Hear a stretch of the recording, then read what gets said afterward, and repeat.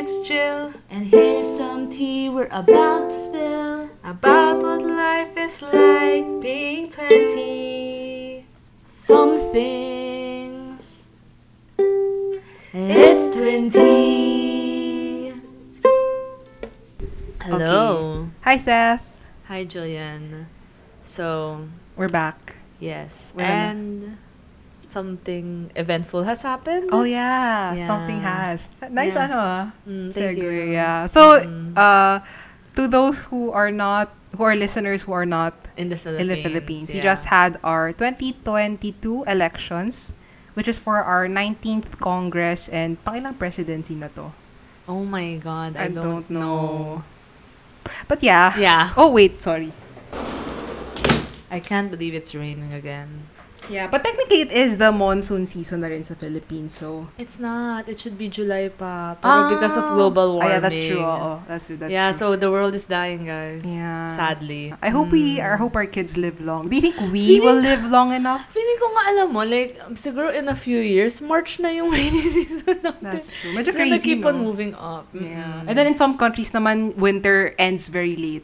Parang I remember before sa Korea, kasi usually, in Asian countries that have winter, parang usually it ends like January, if I'm not mistaken. Tapos parang may times na umabot na siya ng March. Hindi pa March, supposedly spring na, yeah. Medyo wild.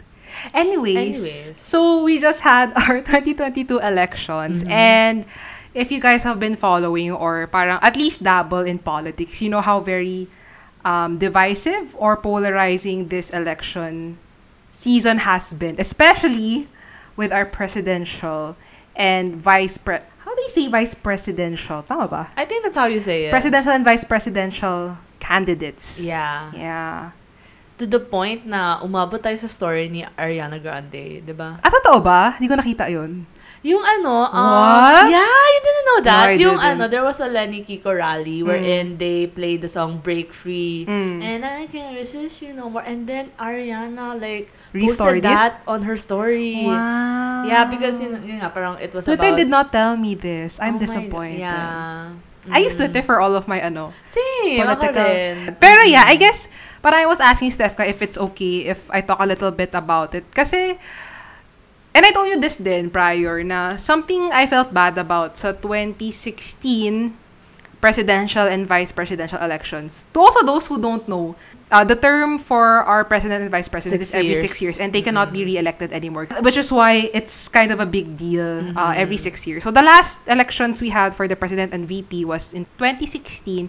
And I remember at the time kasi I was very apolitical. Ah, really? You didn't vote for anyone? I did naman. Pero, syempre, it's more of like, I knew parang who was the best. regardless of who you voted. Para I same felt lang okay. mangyari. Oo. Syempre, parang, ideally, hindi ako fan ni Duterte nung time na yun. Kasi, yeah, same. I voted for Miriam actually. yeah, me too. Pero kasi medyo sketch din si Miriam kasi she also endorsed Bongbong.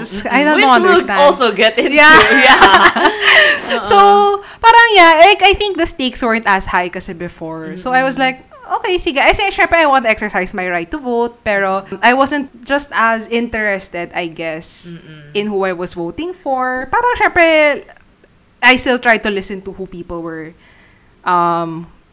thought were the best candidates were. Pero I remember even sa senatorial slate ko, parang names who sounded familiar lang were the ones who I voted for, which is really bad. Yeah. Yeah. So, kaya this year, I really made sure to do my due diligence in looking into parang ano ba yung platforms ng mga candidates, even in the senatorial slate, kasi they will become our legislators. So, feeling ko important aspect talaga siya. And then, ayun, the results, well, I think the senators have already been, what do you call that? Oathed? Is that what it is? Yeah, Oath pero in? they've taken their oath. Yes, so, yes. Basta, they're in already. The Magic 12 have already been is that what they call announced. them? The Magic 12? The Magic 12. Really? Why magic? I don't There's know nothing din eh. magical about it. But okay. Pero sworn in. They've been sworn in. Yeah. Oathed in. I love how you said the ED pa. They've been oathed.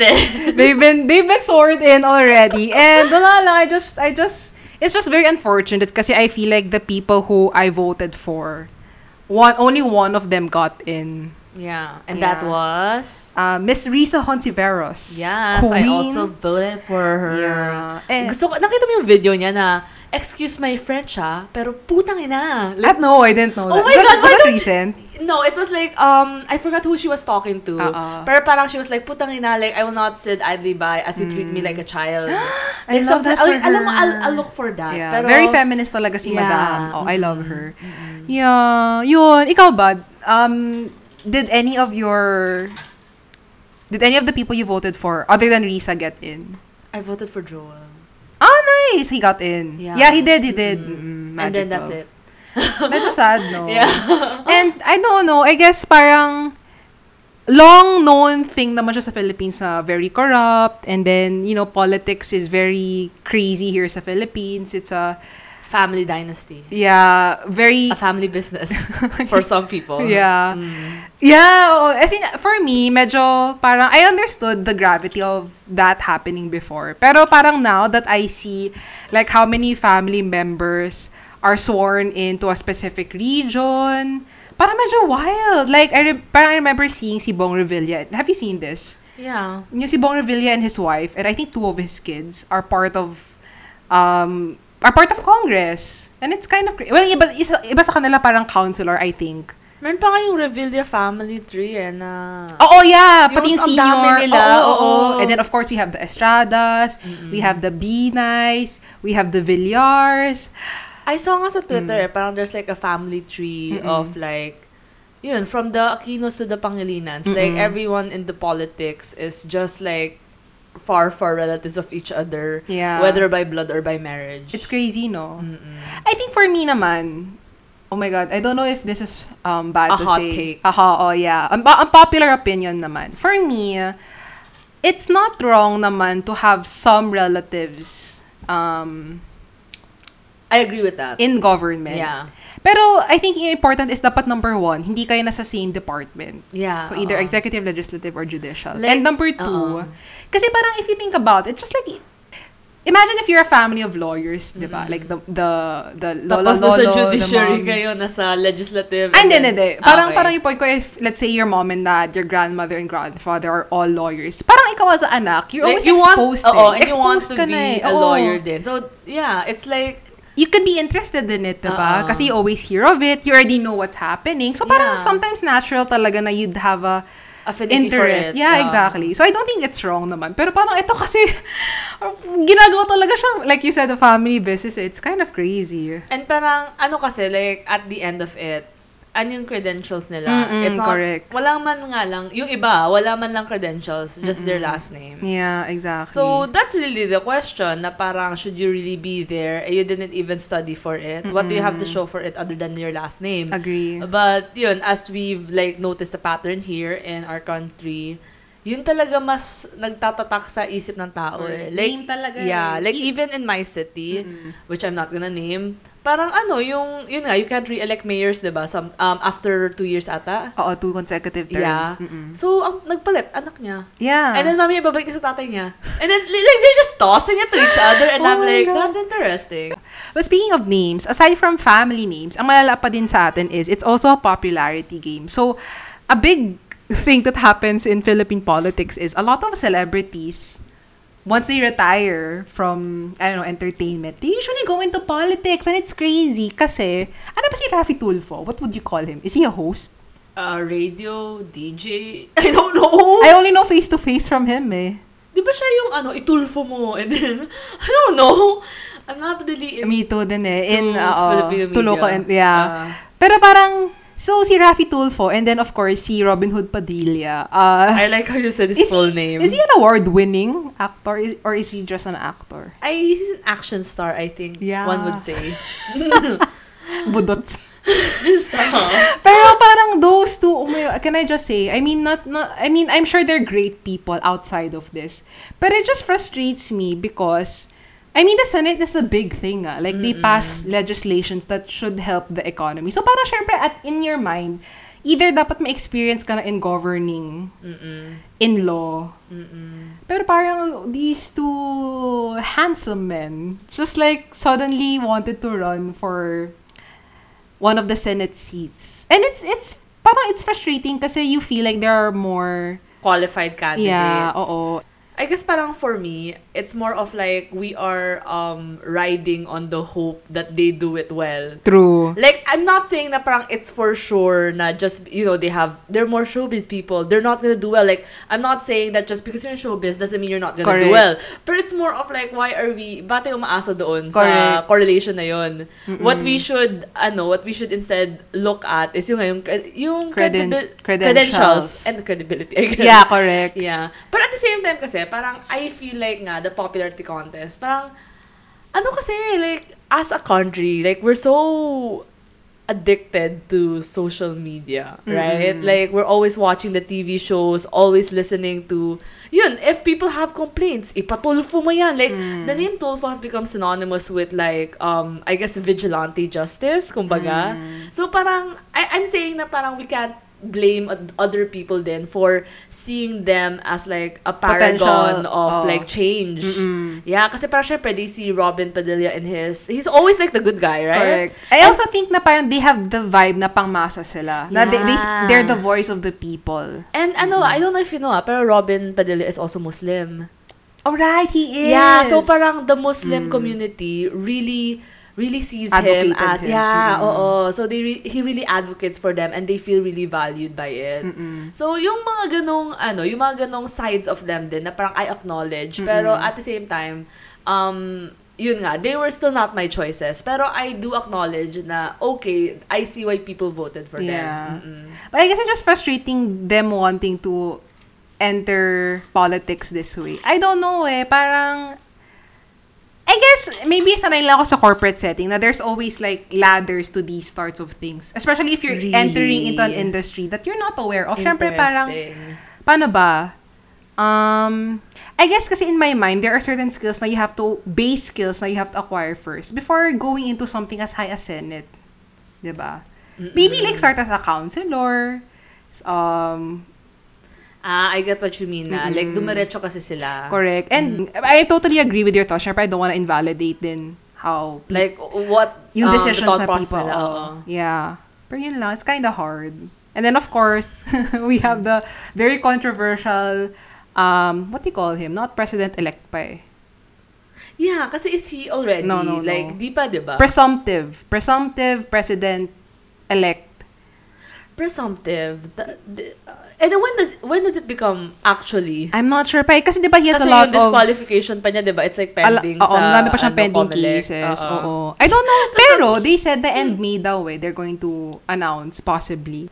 Bongbong Marcos. The hot... I don't know. Was he... I mean, I've seen a lot of international news cover our elections. But I don't know if like it's a big thing sa kanila. I think it's a pretty big thing internationally right now. Kasi foreign investors are... That's true. Thinking about pulling out. Yeah, kasi to be fair, like, we're a good labor export, pero I think India is better. That's what I've read anyway. Yeah, so parang this election really does have quite the toll. Yeah, and I think it's madaming stakes. Yeah. Lots of stakes are and the tied world is into watching it. us. Yeah. But anyways, yeah, that was been... Oh, I was gonna say pala.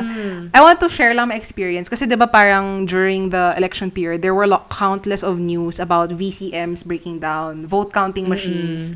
Para I think twice the number of the last election, 2019. Tapos lang, I wanted to share na I was one of the precincts that had that. Did I share that with you? Really? Oh, you didn't know? No. Yeah, my precinct was okay. Yeah, mine wasn't. We're precinct 90, if I remember correctly. And then, I remember when my cousins, kasi parang what happened was my cousins went first kasi my mom wanted to go in the afternoon. Parang hindi masyado mainit.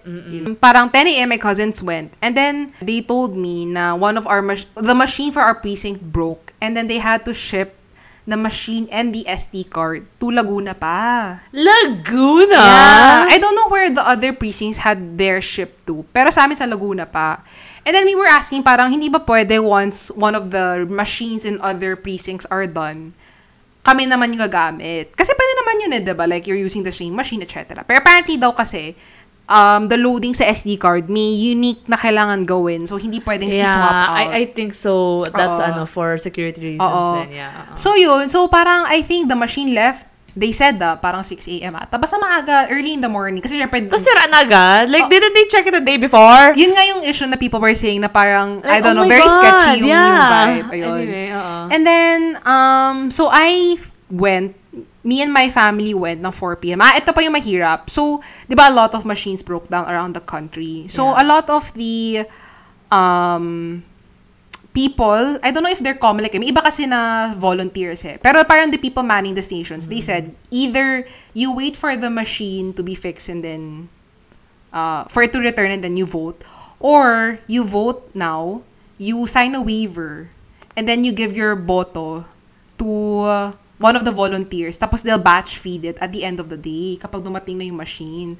Pero syempre, the second option is a bit worrying kasi it's prone to tampering. So yun yung parang concern ng a lot of people. So me and my cousins, we stayed talaga until the machine came back. And then you know what time it came back? 5? No, 8 p.m. Oo, and imagine mo, there were lots of people who came in parang 6, 7 a.m. And then stayed until 8 p.m. for it to come. Tapos I remember, mahaba syempre yung pila, diba? When the machine came in, lahat kami nagpila na. I remember we finished parang 9:15. Wow. Pretty crazy, So, super fast lang ng akin. Yeah. I don't know, medyo malala. Tapos may ibang precincts na hindi dumating na, I saw sa Twitter, some of them came in 1 a.m. Pero there were people talaga who waited. Like, sometimes even mga elders pa. Which was nakaka-proud din kasi parang syempre you wanna make sure na yung binoto mo, papasok talaga siya sa system. Ganon. Ayun.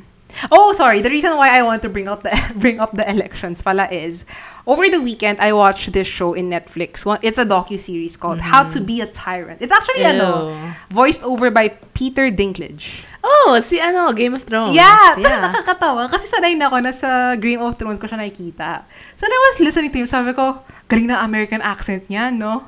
So he really... American talaga siya. Oo. Okay. Interesting. I don't know. Oh, no. Kasi American yung accent niya sa show Let's look. Peter Dinklage. American, yeah.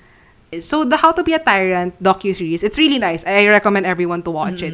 It's basically kind of like a play. They show a playbook of how anyone can become a tyrant by following these certain steps. So parang they say like, okay, first you have to seize power. Second, you have to crush your opponents. Next, you have to reign with terror. Next, you have to control the truth. Basta step by step talaga siya. And then they give examples. So like sina Adolf Hitler, sina Stalin. Yeah. Pero it's amazing kasi you really see the similarities all of these tyrants have in getting to where they are. And then kasi I felt parang sobrang na-weirdohan ako kasi it feels very aligned to how Marcos reigned during the martial law. As in, very similar talaga yung path niya. Seize power. Tapos, di ba, syempre, when you seize power, you have to look for a scapegoat. Kasi syempre, people are like, why are you in power, diba? Like, pero you have to find a scapegoat so everyone can channel their anger towards them. So sila yung communist. Diba? Si Hitler, the Holocaust. Jewish. Yes. Okay. North Korea. Sino pa yung sa North Korea? Communism rin, I think. Hindi. Sa kanila, sa North Korea, they wanted to value self-sufficiency kasi all their lives they've been colonized. Oh. Ever since China, Japan, and then, basta madami na. So parang yun yung naging doctrine nila. That's why they're an isolated country now. We want to be self-sufficient. Ganyan. Mga ganun na ideologies to make your people kind of follow you. Ganon. Yeah. Tapos wala lang, parang when me and my sister were watching it, we saw how similar it was to the Marcos' legacy. And specifically yung control the truth, which was something Stalin was really good at. Something that Bongbong Marcos has been doing in his candidacy. Kasi di ba parang, one of the things people have been saying na the reason why they feel like a lot of people felt okay or parang was even supporting Bongbong Marcos was because of a lot of the disinformation him and his quote-unquote troll army have been spreading throughout the years. Yes. Parang he seems to be the anti-hero na everyone wants to root for. Yeah, pero... Because that's what social media painted him to correct. But then parang you start to forget of all the atrocities that the family has done, all of the millions and billions of pesos they owe to the country. It's pretty crazy. And I think very informational talaga siya na docu-series. I think everyone should watch it. As well as ano yung isa pang movie about the Marcoses? The Kingmaker. Yeah, The Kingmaker. Where Imelda Marcos said, "Perception is real, the truth is not." Yeah. Anyways, yun lang. The power of the power of social media right now. Well, before they used press to control how information was disseminated. But then now, it's social media. Dun, dun, dun, dun, dun, dun, dun. Which brings us to the main topic. Kala mo yun yung main topic, ano? Oo. The main topic of today is the problem with social media. Dun, dun, dun. So, sorry. I've been in a very huge Netflix binge. Documentary. As you know, because I am unemployed still. Pero one of the shows I've also seen was called The Social Dilemma. I think medyo nag-explode siya. Nung pandemic, nung 2020. Oo, correct. Oo. And for those who haven't seen it, basically the summary of the show is just a lot of tech employees talking about how social media has aggravated a lot of the problematic behaviors and mental health problems we see in society today. Meron nga silang tagline eh. The thing that connects us can also manipulate, control, and polarize us. Ooh.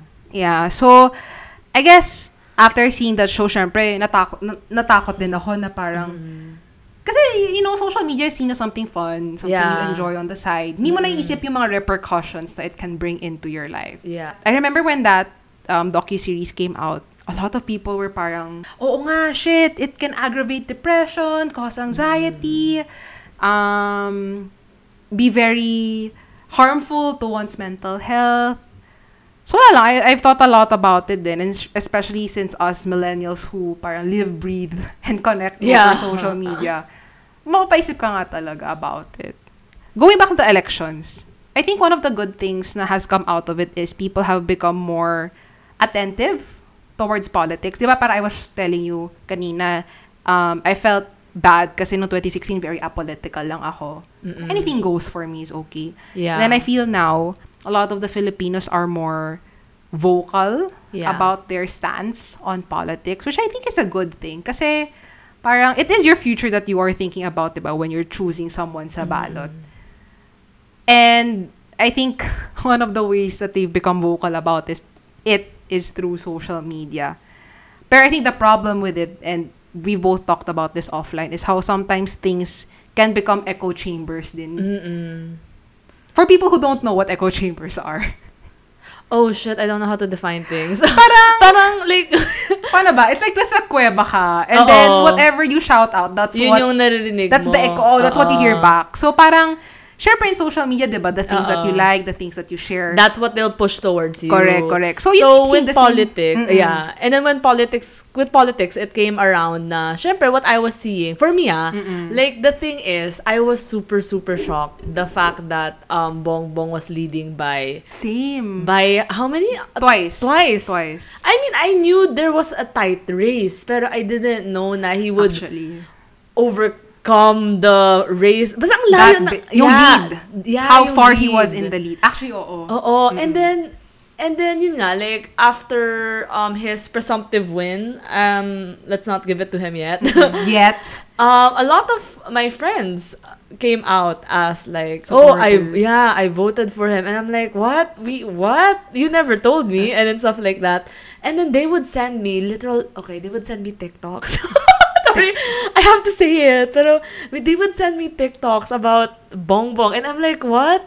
I've never seen these TikToks in my TikTok feed. And my whole TikTok as someone feed, who's an avid user. Yeah, I am quite addicted to TikTok. But we'll talk about that later. And even my Twitter, it was full of Lenny. So parang for me, I thought it was a pretty fair race. Correct. But then, that's when I realized na, and yun nga, like my friends would share na, on their side, there would be like, Bongbong did this, did that. Lenny did this in a negative way. But in my feed, it was only praise and positive vibes for Lenny and Kiko. And yun, all the revelation of the Marcoses. So parang, that's when I realized that we were both living in your own echo chambers. Yes, we had different social medias. We had different worlds. And yun nga, I think naman, even in the US, like, you know, Democrat and yung Republicans. Yeah, they're also in their own echo chambers Correct. in social media. And you realize that it's such a powerful tool in manipulating the perception of people. Correct. Yeah. What do YouTubers call it? The algorithm. Yeah. The algorithm. it Kasi it controls us all. Kasi honestly, like, people would say nga na, oh, Bongbong really, like, you know, yun nga, yung mga videos that I've cleaned never up seen any of them. Ako rin. So Kasi parang, isa sa mga na yun nga, he's stories. It's a meme eh. It's very memey eh. Oh, sorry. I don't wanna explain it kasi it's Kasi like it loses a na. meme. Yeah. Yeah, but it's pretty crazy, no? You get shocked by how Yeah. different the information you're learning is. And I guess parang it's also, like, for me, a reminder to be, like, more empathetic towards people who share different beliefs. Kasi parang, we're just absorbing different things. Oo. And parang, At some point, it's not... Syempre, it's our fault and it's our responsibility. and our own discernment. Oo, Pero correct. also, kasi parang, I think at the end, yun nga, we're sponges eh.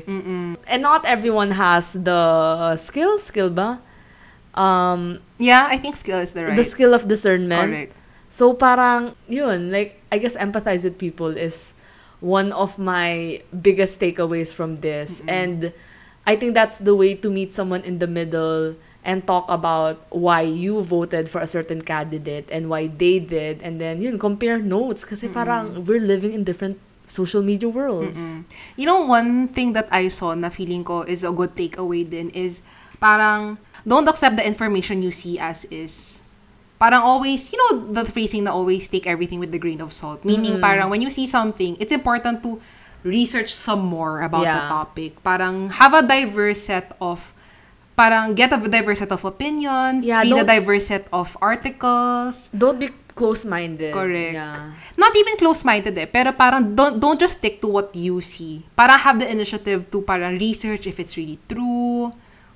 Kasi 'di ba parang yun nga, like we can't help but be fed information na we reshare, we see, we like, we tweet. Oh my God, I remember yung, I don't know if you saw this on Twitter, pero people were saying na Bongbong held his victory party at Soler. That wasn't true, right? Yeah, exactly. And then people were hating on Soler na. People were like, boycott Soler, boycott Soler. And then the owner, I think she's the owner, of Soler had to come out na, look at those pictures, that's not Soler. Pero parang, see how people take something they see from social media and already accept it as the truth? Yeah. Parang, we're not even looking at news outlets anymore. We're just looking at Twitter, which is, I'm kind of guilty of that. Same. Yeah. But the problem is even social media uses Twitter din.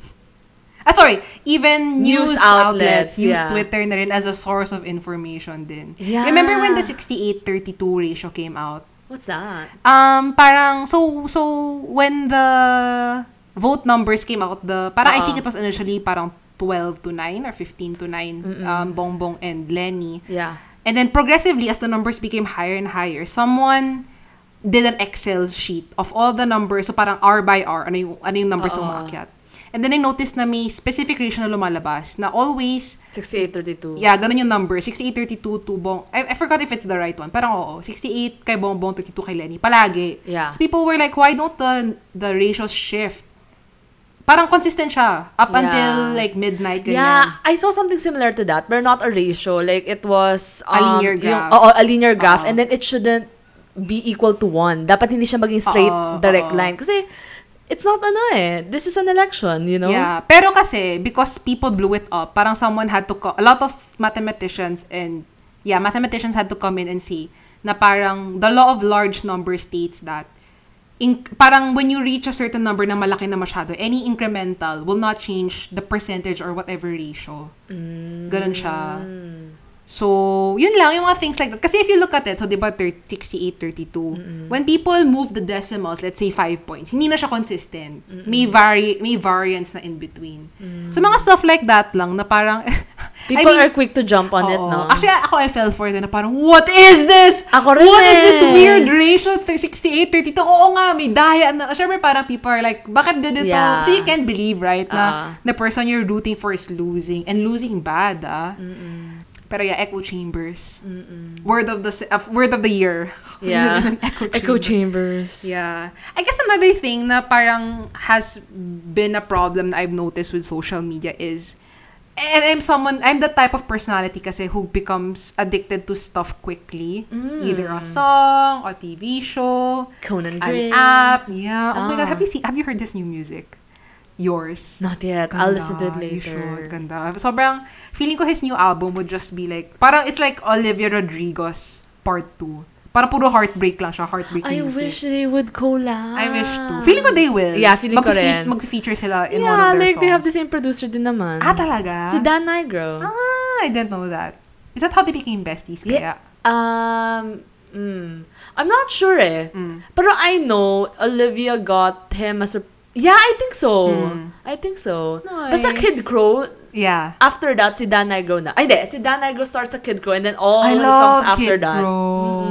And then si Olivia naman with Dan Nigro. Like, yung Sour album, like, almost silang dalawa lang. Galing nga eh. And I think that's what makes the sound unique din eh. That's true. Like, there's not so much hands on it. Correct. What's the phrase? Too many chefs in the kitchen can ruin a dish.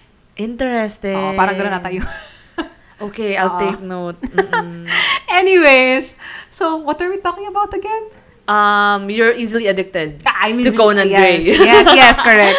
And I guess parang naging problem din siya sa akin with social media. Kasi, honestly, social media is very addicting. It is. Especially if you have your notifications on. Nako, you totoo. can never get off of it na. Tapos, nakakatawa. I liken it to like a sneaky cocktail. You know, at the very start, it's very smooth, very sweet. And then, di mo naman realize na you get fucked up along the way. That was amaretto sour for me, that fucking bitch. Really? Yeah, amaretto sour. Ako, anything with, distilled, what do you call that? Vodka? Whiskey? Any spirits, yeah. Kasi parang beer and wine, kaya pa eh. Yeah, beer. Oo. Wine. Yeah, beer and wine. Yeah. But any distilled alcohol talaga. Because it's more...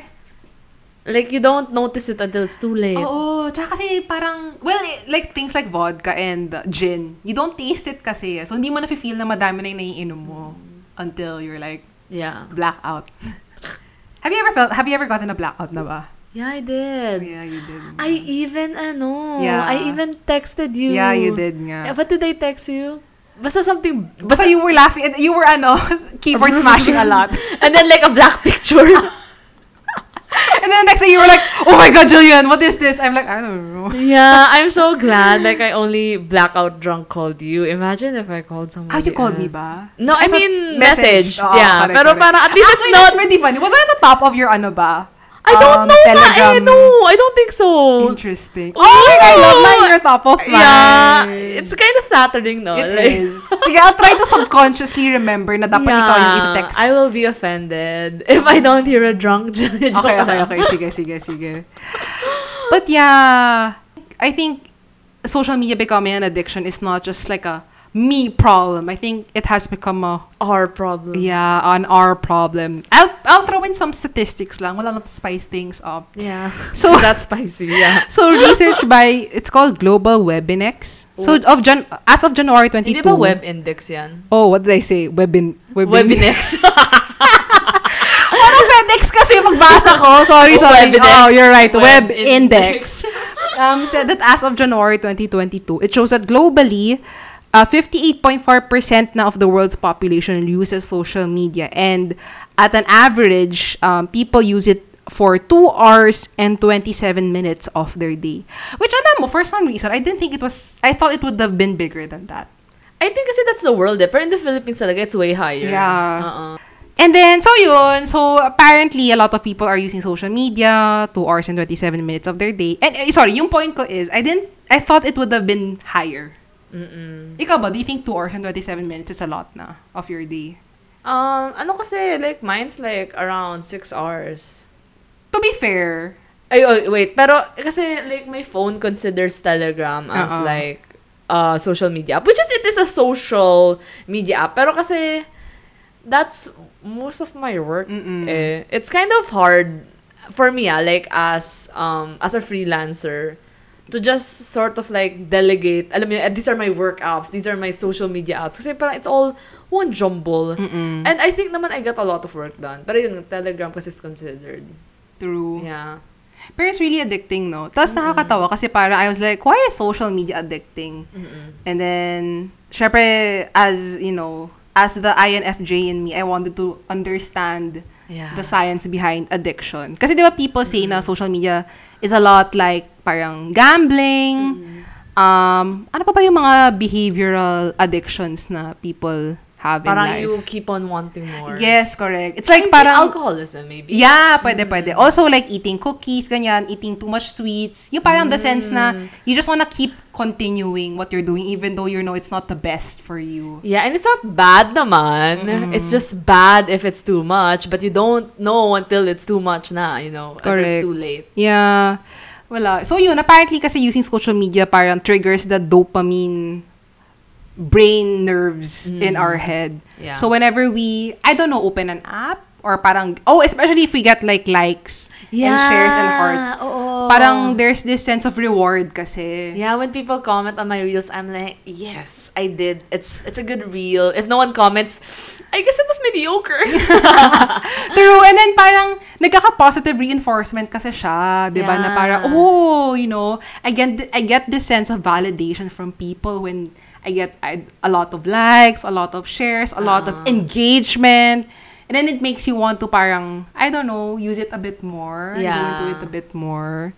May ganyan. And I don't know, sometimes I feel like using social media has affected my attention span na rin. Have you ever felt that way? Mababa talaga attention span ko even before. Okay. Like, hindi kasi before. May attention deficit talaga ako.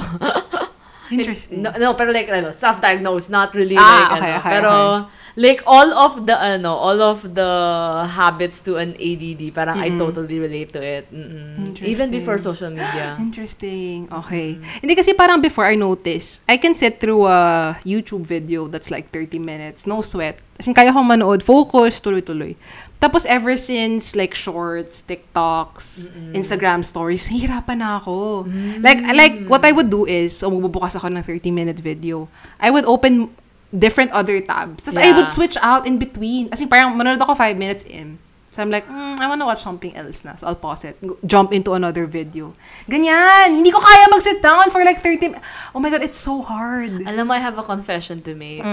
I haven't been watching movies na nga eh. I've been watching 15-minute recaps of movies. Oh my God! I have reached peak, ano ba tawag doon? Katamaran. Like, I'm even too lazy to consume media. Like, that's peak. I don't know if it's efficiency or laziness. I feel like those two terms are like such a thinly veiled difference. Pero in fairness, I watched a lot of movies na I didn't even know existed. Like what? Like, there was I didn't know that Jennifer Lawrence starred in like a thriller film wherein she befriended like the weird neighbor and then he tried to kill her. No, that's not it. That's no, I haven't watched that yet. Ano ba napanood ko? Basta like a lot of mga films. Obscure. Mga obscure films. I also watch yung, The Devil Something, yung si Tom Holland and I've seen that na rin. Pero like the 15-minute recap. Hindi kasi sa totoo lang like, does it bring the same level of para excitement? Just like listening to but the I'm like, ew! I mean, sorry but I don't really like watching thrillers. Kasi parang for me, like, the dread and anxiety is not good for my anxiety. Pero in the 15 minutes, I'm like, wow, so that's what happens. And then you're like, kaya siya.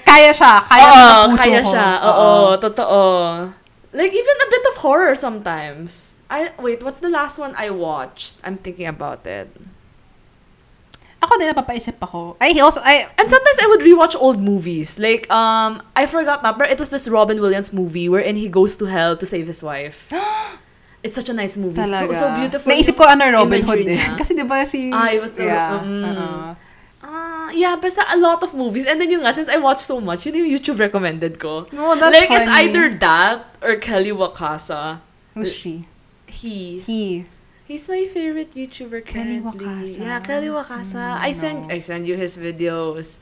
Especially yung videos niya with Ashley, your mom Ashley. You know Elliot Choi? Yeah. Yeah, Oh, yung okay. they have this like The group. the Okay, group, yeah. Like sila na lang yung feed ko plus yung recaps plus si Ali. Yeah. Ollie's the best. Ali's the best. Buti pa siya may girlfriend Yeah. niya. Waste man. What? What?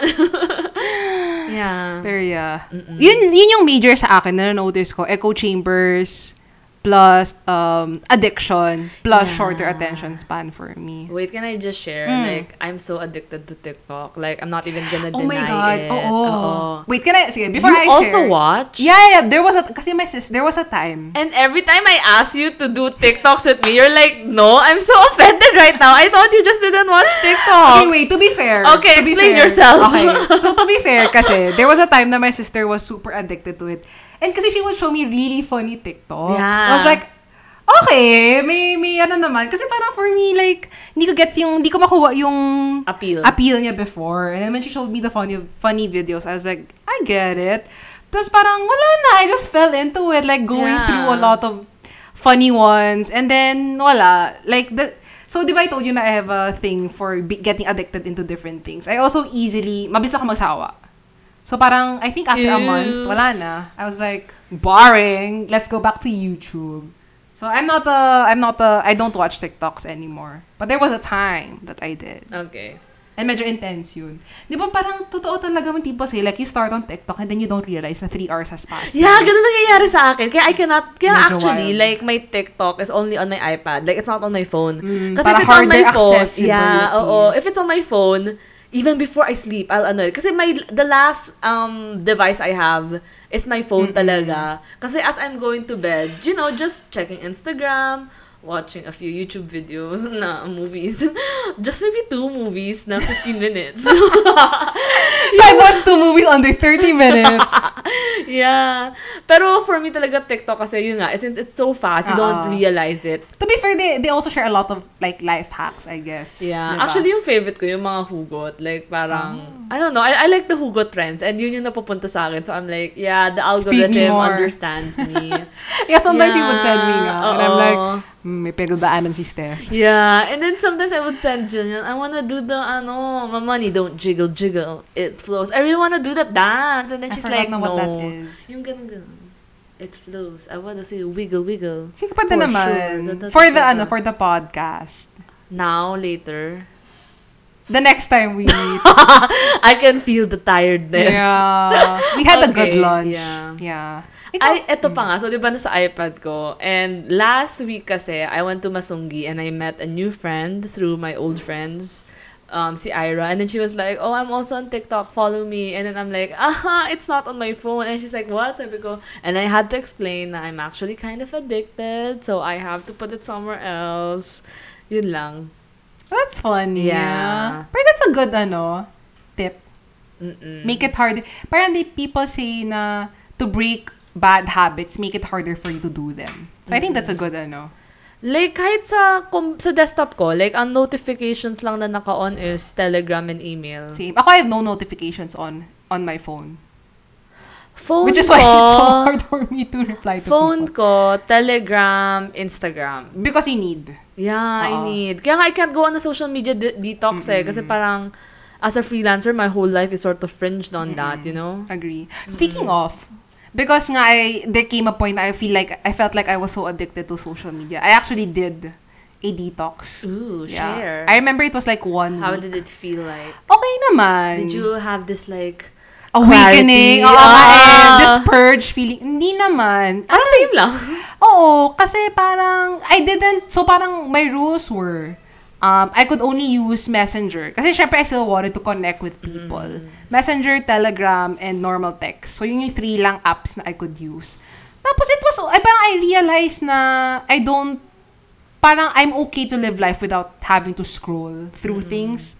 I just needed an avenue to connect with people. And yun na yun. So, okay lang.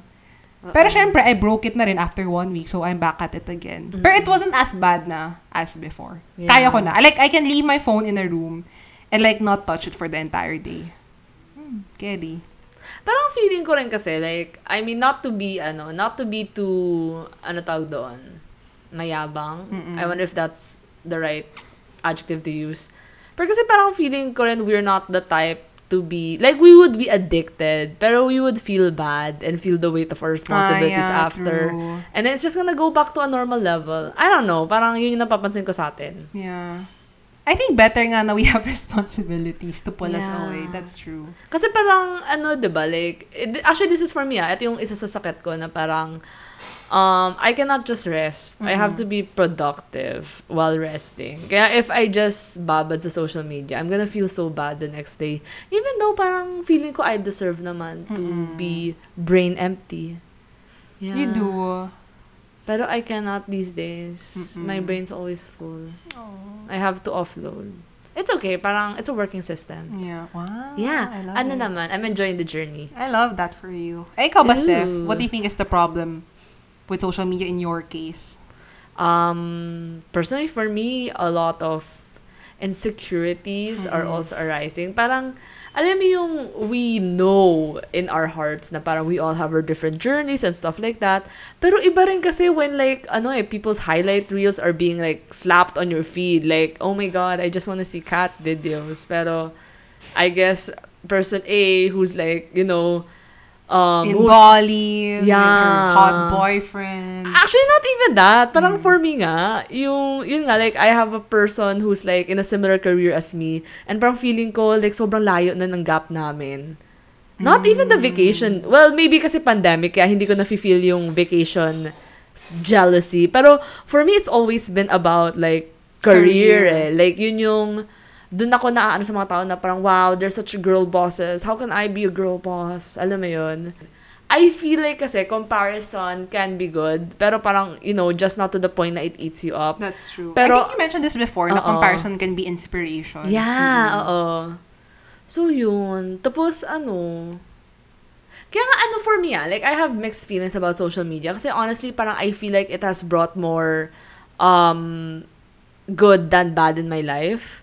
Like, parang, for me, like, the freelance job I have now, I don't think it would have been possible without social media. And most of my work nga involves the social media kasi parang doon ako naghahanap ng suppliers minsan, doon ako nakakahanap ng clients, and interacting with people, them validating me na, wow, Steph, looks great yung mga projects mo when I post it. That also, like, does a lot for my self-esteem. So, parang, for me, like, I've seen more good from it than the bad. Pero, yung acknowledging na it does have harmful effects. Pero at the end of the day, I think parang we just have to really agree na it's a tool and at the end, it's how we use it. Correct. If you think about it, kasi things like, di ba I was mentioning kanina, like, it gets addicting, like the echo chambers of it. Parang at the end of the day, it's your choice kasi to be in it to either like take a step back or just continue looking at it. Parang hindi siya forced on you, kumbaga. So, ano ba yung point ko? Yeah, for me, it also has done a lot more good than it does harm. Kasi I feel like, basta sa social media, like, you get to learn about new restaurants. Totoo! You get to learn about new destinations. Yeah. And then, di ba, well, we'll talk about it in our next episode about friendships. Pero, you get to revive old friendships through social media kasi, like, you get to see their life and you're like, oh, that's an interesting activity. Oh. So, parang, I don't know, I think a lot of people, specifically because of the Social Dilemma documentary, has made these apps seem more horrific than they are. Kasi it's just like any other man-made technology, diba? Parang, it's on the user Parang, correct. I feel like, din kasi, like, as humans, we are very... We like to blame things outside of us. External to us. Kasi parang, pero, easier. as INF people, parang feeling ko we're too self-aware for our own good. Which is a good thing. Yeah. So I guess parang at the end of it, and this is something na si Mark Manson has written in an article din. He said na parang the premise of his article is that social media isn't actually the problem. We are. Yes, it's us. Kasi it's not you. Actually, it is. It is us. It's not you. It really is me. We are the problem. Paano kaya ililink ko na lang siya sa episode. Description? Oo, sa description. So people can read through it. Kasi Yeah. it's a bit of a long article, but it has a lot of good points. So I just wanna share a bit of what he's discussed that I feel like resonates with the two of us the most. Yeah. So, parang, I'm sure you've seen articles saying na parang social media has made kids or teens more depressed, or social media has made people feel more anxious, ganyan, because of the things you've mentioned na parang the highlight reels, parang people tend to compare a lot. Pero, si Mark Manson actually went against a lot of these articles by saying that in terms of data, if you really look at data and research, a lot of these claims wherein social media has heightened depression or anxiety is largely just correlational research. When we say correlation, it's just basically connecting data sets based on pattern. Pero in reality, there's no clear evidence that there is a direct cause and effect, or parang using social media has a direct effect on your mental health, aka increasing depression and increasing anxiety. Walang study at all that shows that. Multiple studies have actually debunked that. But apart from that, what research has shown is that adolescents who frequently use social media have worse mental health to begin with na. So typically parang it's not that social media makes kids depressed. It's that depressed kids or anxious kids are using social media. So parang yun na yung parang ending conclusion ng a lot of these researchers have seen. Pero syempre parang very pa to. Echo chambers na naman. Hindi naman. Pero since new lang ang social media, there's not a lot of studies out pa. Pero the studies that have been released have shown that there is no direct causation that social media is the root for a lot of mental health problems kids are experiencing these days. So parang it goes back lang na parang at the end of the day, it's really the users' choice. Prerogative. Yes, I like that word better. Okay. Users' prerogative whether or not they're going to dabble in social media. Ayun lang. Oh, I wanted also to talk about when you were talking about echo chambers kanina. One of the things that Mark Manson was talking about was a lot of the times people who engage in social media and parang put out a lot of put out posts and parang articles, stories, what have you, are typically extremists. Hindi sila yung parang voice of the general population. And he explained it using this rule called the 90-9-1 rule, as in 90-9-1. So how he explains it is 90% of the content we see in social media is written and posted by only 1% of its users. And then 10% of the content we see is written by 9% of the users. And then 90% of the users are just watchers. So parang magiging echo chamber talaga siya. Kasi it's not a voice of the plenty. It's just the voice of the minority. Basically, just 10%. And they are the ones controlling the narrative. Correct. So, parang, I guess when I read that, it made me realize lang talaga na you have to have a sense of discernment nga talaga when you're using social media. We are just sheeple. I like that! Being led by the shepherd. Yeah. Sheeple being led by the shepherd. Wow. Yeah. I learned a lot about social media today. Me din. Parang nice realization siya na you have it in your control. Yeah. And stop blaming Yeah. Sometimes it's just really you. And better you accept it now. Correct. Well, I hope you get to watch movies in real time na. Hindi like yung 15 shorthand version nila.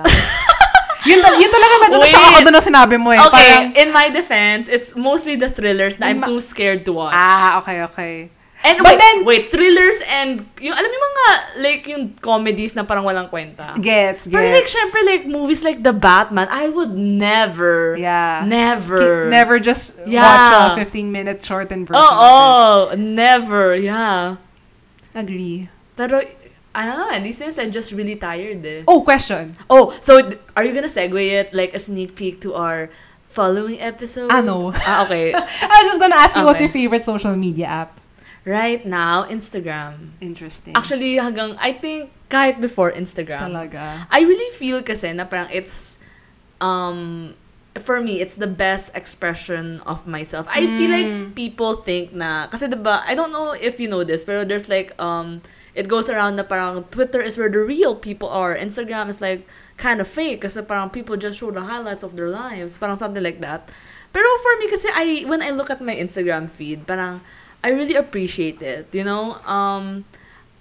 I don't know if you read some of my captions, pero sometimes I have long captions. I really see it as my online diary of sorts, like an online blog. And then sometimes I look back and I'm like, oh my god, that was how I thought my life was gonna be a few years ago, and look at me now. Yeah. And yun, I don't know. For me, I really love Instagram. I really like making things pretty. I really like romanticizing things. I know that some people are like, you shouldn't romanticize your life. But I'm like, you know what?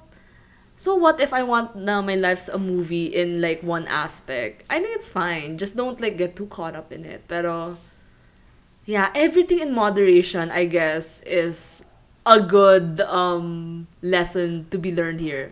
Even with alcohol, diba? What about you? What's your favorite social media app? Recently, Twitter. yeah. And diba naman, I've never been a Yeah. Twitter person. Yeah, oo nga. Kaya I'm like confused. Oh, it actually started because of the elections. Kasi I wanted to know real time what was happening. And Twitter was the best source for me for that. Kasi sa Instagram, hindi mo makita Sa Facebook, hindi mo makita. News sometimes are very mabagal. So, di ba news articles are very mabagal. So, Twitter talaga it was the place for me to be updated on what's happening. And I also parang, kasi syempre nasa stress ako nung VCM, di ba, na parang, kami lang ba yung ganito? And so, when we went on Twitter, we saw multiple precincts having the same problem. Ano siya, I guess if you want real-time information kasi, it's much faster to go to Twitter. And I also like, YouTube. Yes. Oh my God, yeah. YouTube is the best. I don't know it's so relaxing in YouTube. Especially if you watch yung mga Korean vloggers who just like vlog about what they eat or like what they do in a day. So just sitting there like, yes, give me that content. Wait, I guess parang for me din like Spotify also. Already. Is Spotify considered a social media app? Are parang you interacting with people? I don't think so. Sa bagay. I take it back. I don't think so.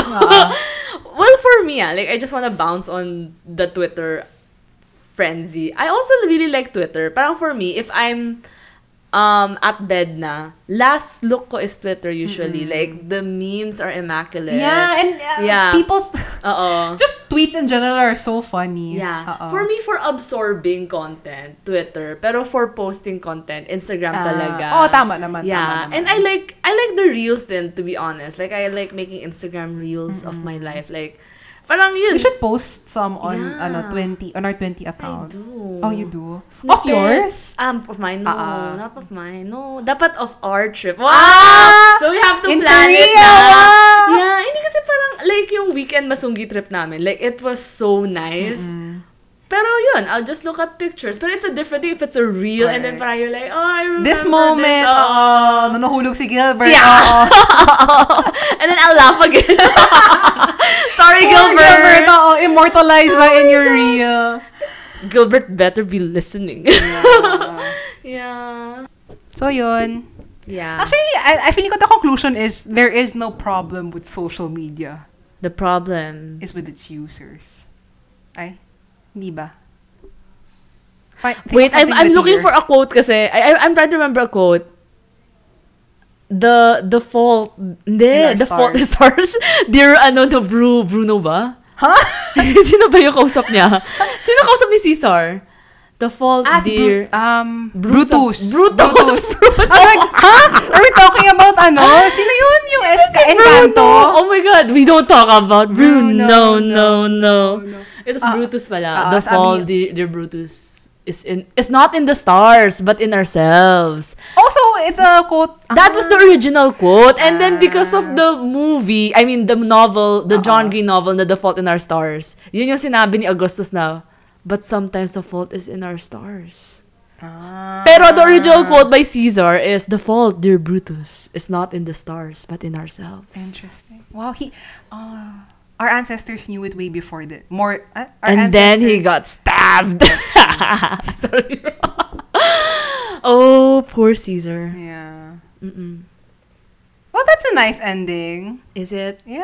Okay. Just don't get stabbed. Yeah. Yun naman yun. Yay! So this concludes this episode. Yes. In our next episode, we're going to talk about Friendships. Bye. Bye! Thanks for listening.